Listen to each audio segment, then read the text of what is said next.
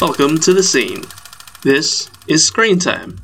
My name is David Chu, and I am a lover of film and pop culture. I am a theatre student here at UNE, and I am collaborating with Belgrave Cinema and Tune to bring you this show. Screen Time is essentially a program where I review films that are showing in Belgrave and talk and discuss and opinionate. So let me set the scene. Today is the third episode of Screen Time, and the movie we have up on screen today is Killers of the Flower Moon, a crime, drama, history movie. The director of this film is Martin Scorsese, someone who has been directing and producing for a long time in the industry, and delving into varying genres, though a favorite of theirs appears to be drama, with many different titles under their belt, such as Wolf of Wall Street, The Irishman, Frankenstein, and Maestro, to name a few. This is one of 4 movies that are being already released by Martin this year. Someone has certainly been very busy. Killers of the Flower Moon is a true crime story about the discovery of oil in the land of the Osage, leading to murders over money and control.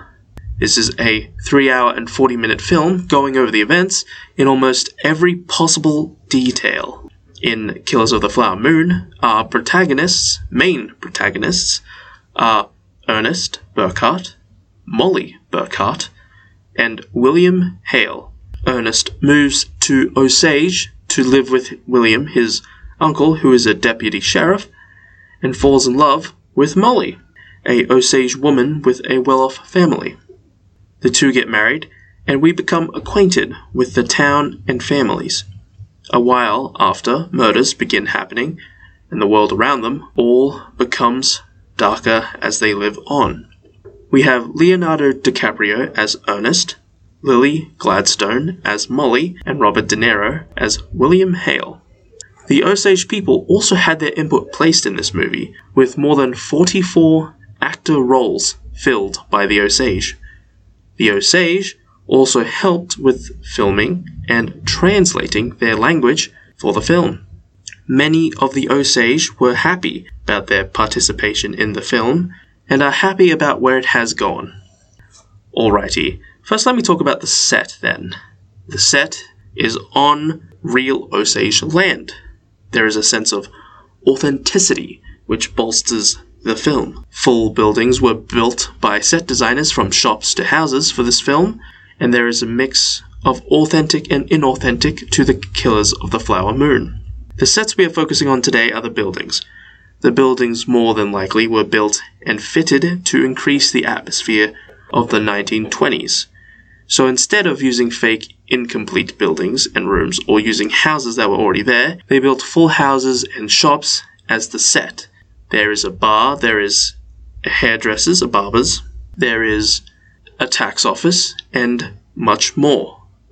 It is unknown specifically which is real and which is not, unless you know a lot about the period and the buildings from then, which shows they did a good job. Everything from each set felt authentic and created a stronger image of the period. The homes of the Osage were reportedly more modest than the film made them out to be. To the film's credit, I did not think twice. There will always be some changes and slight edits in films. It simply makes the film more interesting, and it helps build the world to keep the watchers entertained. Moving on, each scene appears to be quite melancholy and meticulously designed. There is detail in everything, from the position of actors to the placement of furniture and the use of camera angles, from hiding faces in murder scenes to introductions of characters and even deaths. The overall feeling of all these scenes gives is unsettling and depressing, maybe too well given. A specific scene is the death of Molly's sister Anna, who gets murdered, and Molly and Ernest walk to the body to confirm that it is hers. The sun is out, but there is light cover. There are 2 lines of people leading to the body, down some stairs, and we swap between Molly's perspective and the people watching her go down to her sister. All the while, Ernest holds Molly, and when she finally gets down to confirm the body, it is in a wooden box, and she faints or is about to as she sees it. Then for some reason, my dumb brain doesn't remember, the face was cut off. The camera was on Molly the whole time during that, and the sound played felt a little too realistic. It is possible they did cut something's face off. This scene is one of the peak unnerving and depressing scenes in this film, yet I could not look away and was absorbed. The lines of people leading to the body were especially unnerving because a few of the people were possible murderers, and everyone lining up to see a corpse is just slightly unnatural.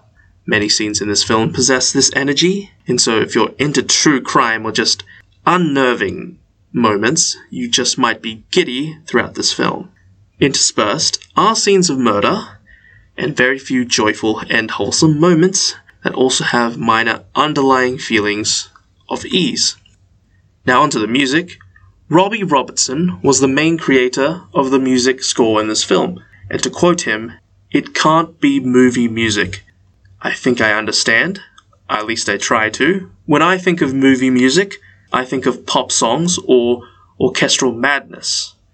This film had neither, that I remember. The music score was a hybrid of modern beats and Osage influenced music. It was genuinely really good, and a bop I would listen to while out on a walk, or playing video games, or just any time that I would want to listen to music.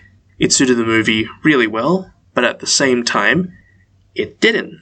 Depending on how you look at it, if the genre was different, or if it was a different story the film was trying to tell, the music might be better suited for that or elsewhere. It is still really good in Killers of the Flower Moon, but I think if it was a western, or some kind of action-adventure film, it would be better suited. Maybe even some slice of life TV show or something like that. Now next up is tropes. I don't have much to say on tropes. From memory, very few to almost none were used. This does make sense because this is a true crime retelling, and with some extra pizzazz. The one and only one that I can think of, coming to my mind, is the bait and switch. It is when certain things are expected or immediately said, but is replaced with the opposite. Do certain characters care about this and that? Sometimes they appear to care, sometimes they don't.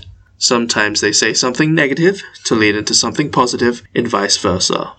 There are very few tropes, and the ones used were well done enough to not be annoying and worked for the movie.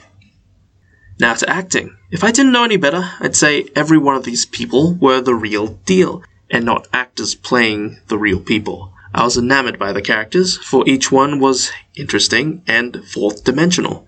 The humanity was quite visible for each of these characters, the swapping between anger to concern, from laughter to awkwardness to the silences.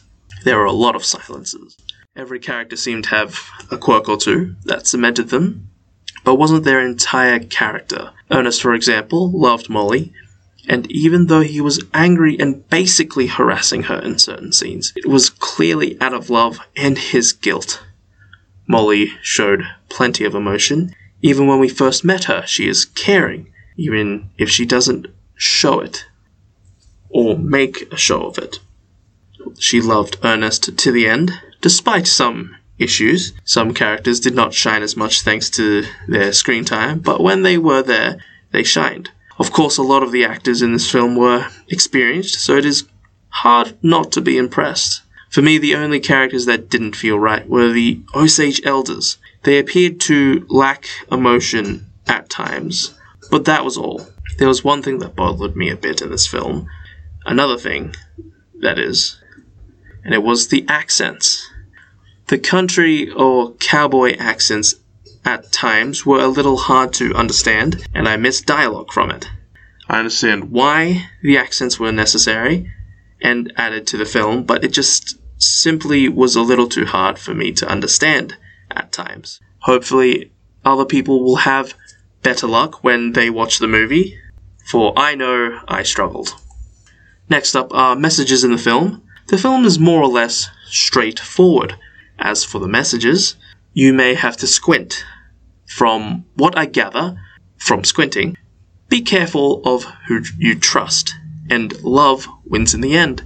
Be careful of who you trust is straightforward. Not everyone can be trusted, and a certain amount of caution is needed to go about your life. There are many people who will actively attempt to gain a one-up on you. Just have to make sure you don't let them. Of course, it is still important that you trust, as otherwise some things will never come. Love comes through trust. Love may not always win, and the win may not have the same impact as the loss, but it is still important to remember the love and loss you have experienced, to grow as a person and be able to recognize the love you have.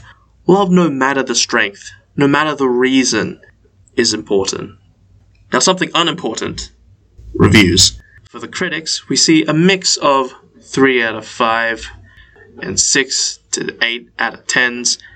We have people calling this movie exquisite, magnificent, elevated to be love, guilt, and what it means to be righteous. Gladstone steals the scenes. Monumental work. A bit like a podcast, it does not provide meaningful reflection. I actually kind of agree with that one. And to non-critics, there is also a similar mix. 3 to 5 out of 5 and 7 to 8 out of 10. We have people calling this movie beautifully shot, magnificent.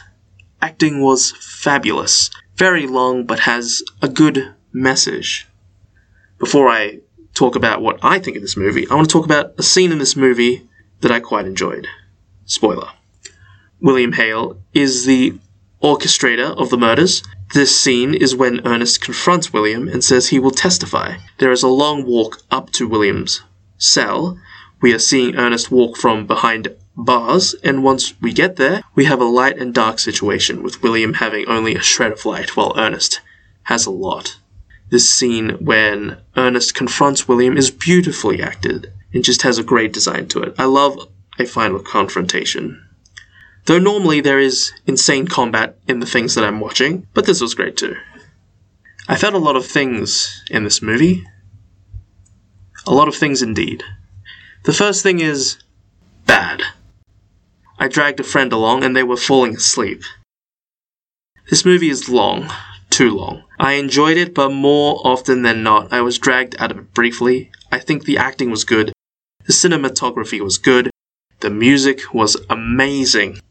The design of the setting was lovely. There were plenty of absorbing moments. I enjoyed the Osage influence, but the movie was too long. It would have been better as a series of episodes, in my opinion, so that I could enjoy them at different intervals. To be fair, true crime is not my thing. I also can still and do appreciate many aspects of this film, but I certainly will not be going again. I generally try to watch a film twice. I could not bring myself to do it for this film. As a critic, I would agree with most, saying 7 to 8 out of 10, probably a 7.5 for me. As someone who just wanted to enjoy a movie, I would put it as a 4 out of 10. But that is my final thought. Thank you to Belgrave Cinema. If you feel like enjoying a movie, why don't you pop on down? 145 Dumeric Street. See you again next week. This was Screen Time on Tune 106.9, going to the credits.